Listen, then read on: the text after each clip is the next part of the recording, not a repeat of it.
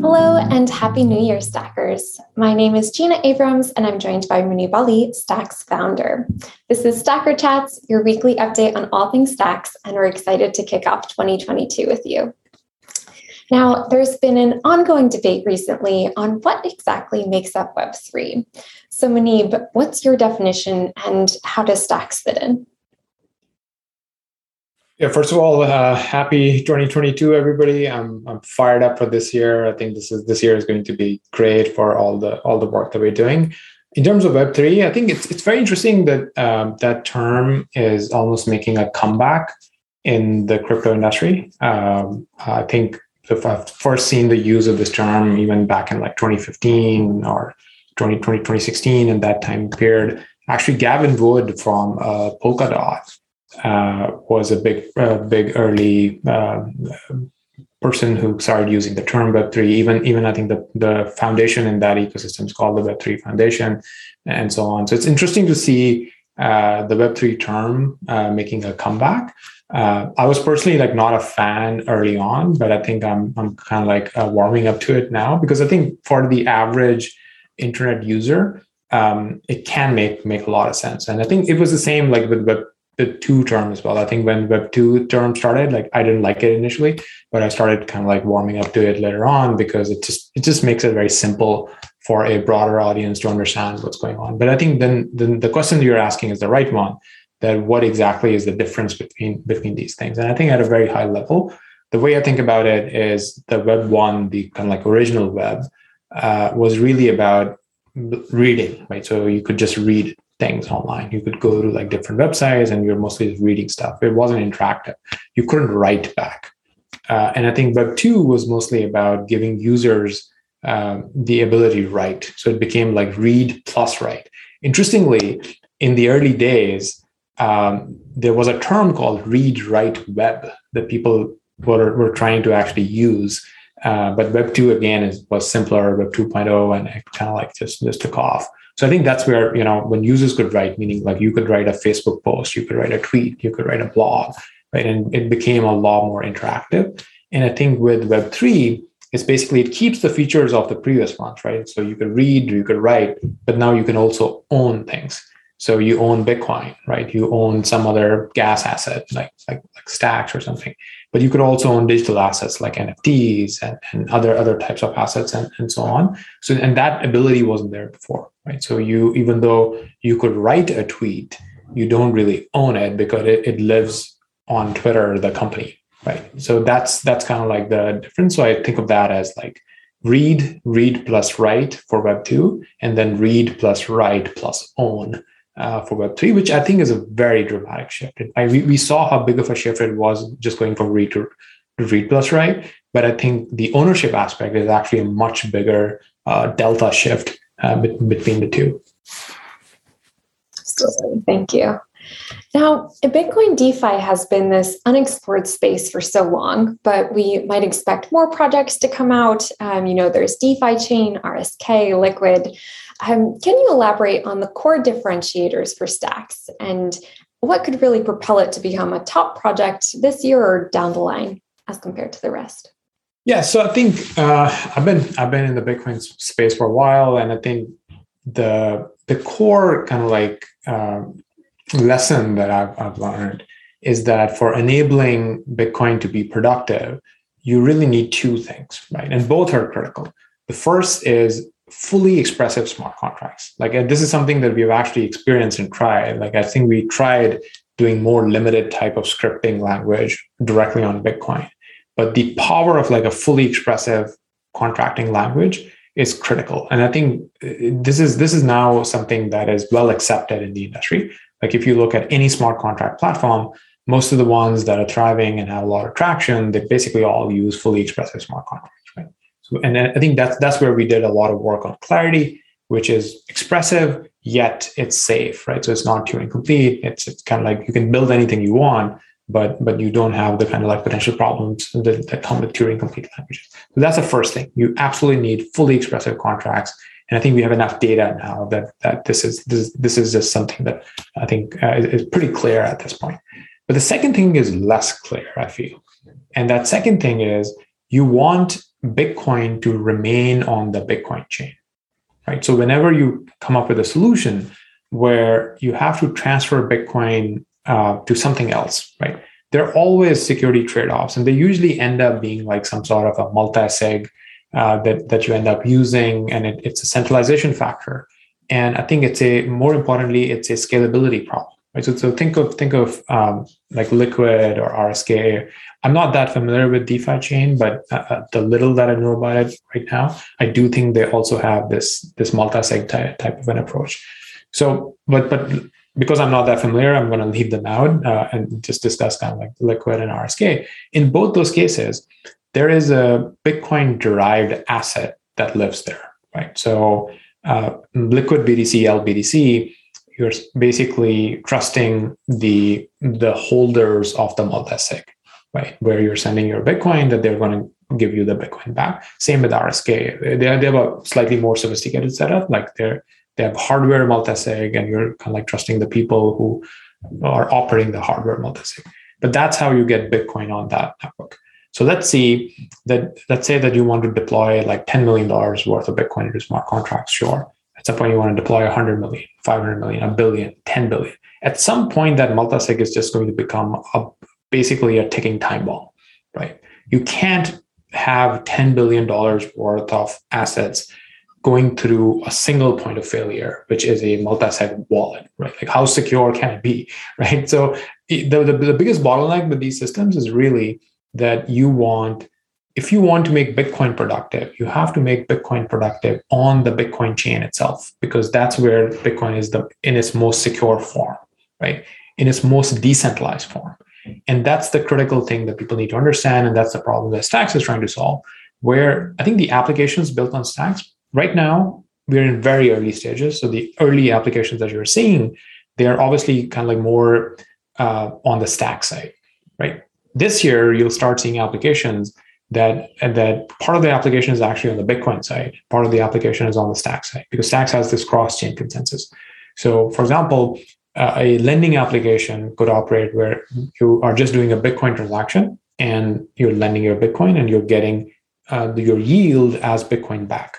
So that's like truly native Bitcoin UX, right? Like anyone who has a Bitcoin wallet could be a participant in that application. But interestingly, if that application starts getting traction and it goes like 100 million, 500 million, billions of dollars, Bitcoin is staying on the Bitcoin chain where it's secure. And I think that's a very critical point that people need to understand. So I think that's the main difference between the approach that Stacks has, which it has a cross-chain consensus with Bitcoin, and there's less need. I think there's still a design space of having things like XBTC, which is a Bitcoin derived asset of Stacks.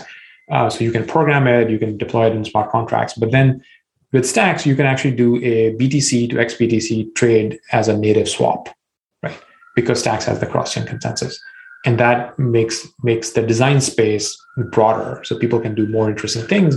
And I think the Bitcoin remaining on the Bitcoin chain and really unlocking that potential. And it could be that, maybe initially we'll just see a BTC to XBTC swap, and then people are using XBTC in applications, which is, by the way, available today, right? And so interestingly, one of the applications that I would love to see would be when Bitcoiners realize that they could actually do a BTC to XBTC trade, but they're not taking any price risk there, and they can then use XBTC to mint a stablecoin.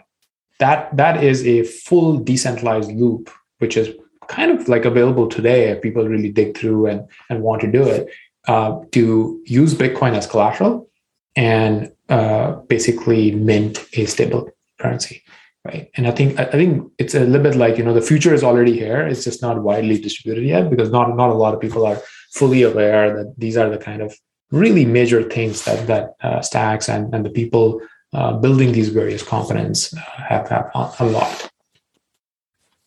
Thank you.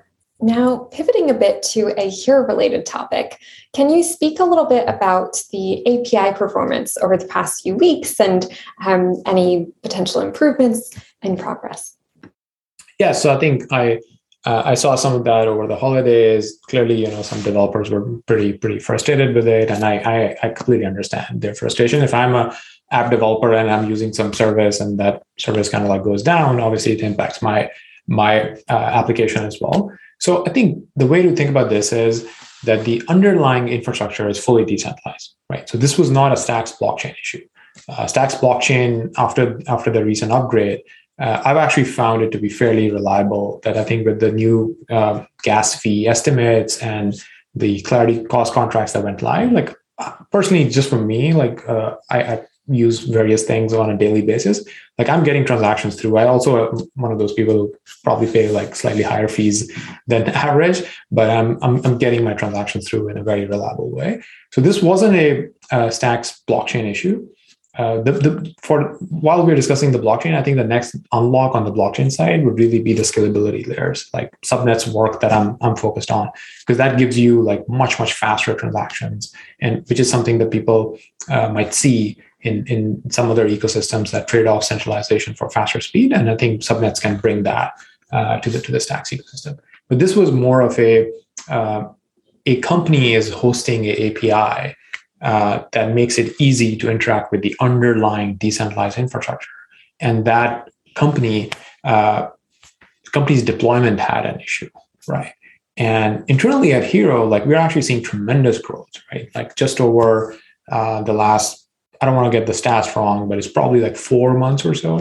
We have seen API requests coming to Hiro go from like 50 million per month to 100 million, 200, 250. I think it's crossed like 300 million. Might have crossed 350 million. I'll have to double check, but that's the trajectory, right? So this is just over the last 4, maybe 5 months.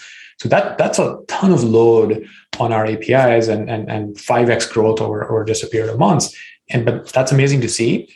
And in general, I would say, relatively speaking, a centralized deployment of an API is easier to scale. I'm not saying that it's a straightforward type of thing, but relatively speaking, like people have figured that out. Like this was the type of work that any Web2 company would have to do to scale out, right?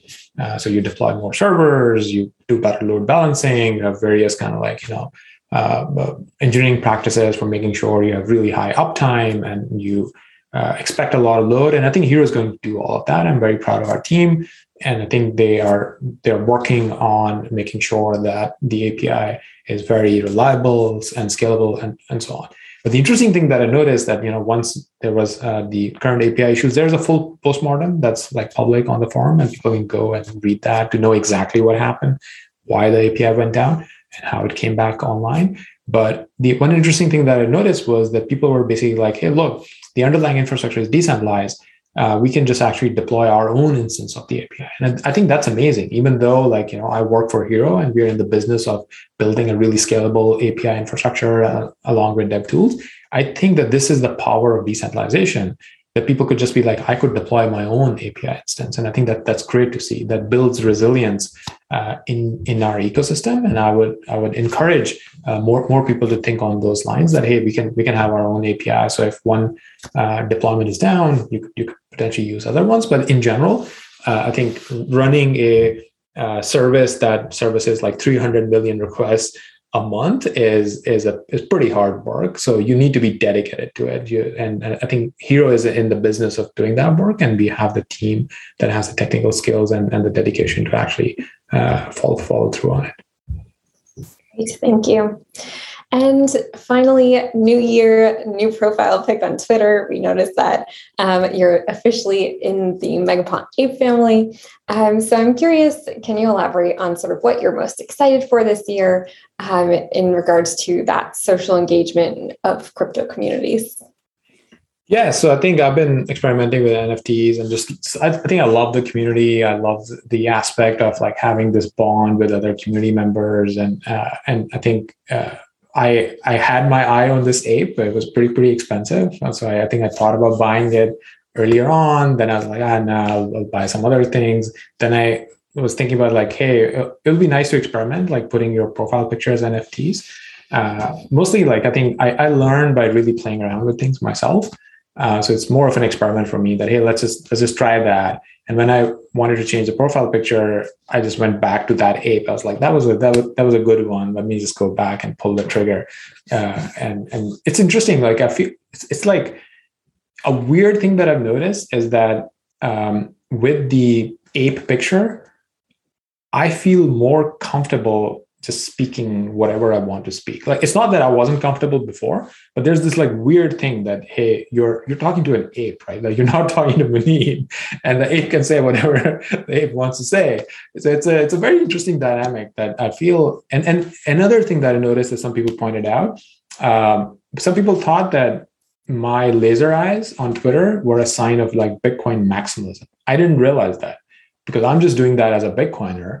But the laser eyes have become a symbol not for Bitcoin, but for maximalism. I did not fully realize that, right? So some people are like, oh, it's so great to see that you're getting rid of your Bitcoin maxi symbol and are joining kind of like the Web3 degens. I'm like, it wasn't my intention, but if it comes across like that, I'm a Bitcoin centrist. I'm not a maximalist at all. So if that signals it, like all the better.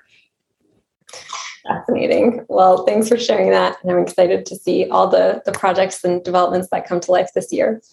Well, thank you so much for being here, Muneeb. And thanks to all of our subscribers. If you enjoy this content, please do make sure that you're subscribed. Like this video and leave us a comment with any feedback or questions. We'll see you next week. Awesome. Thanks so much.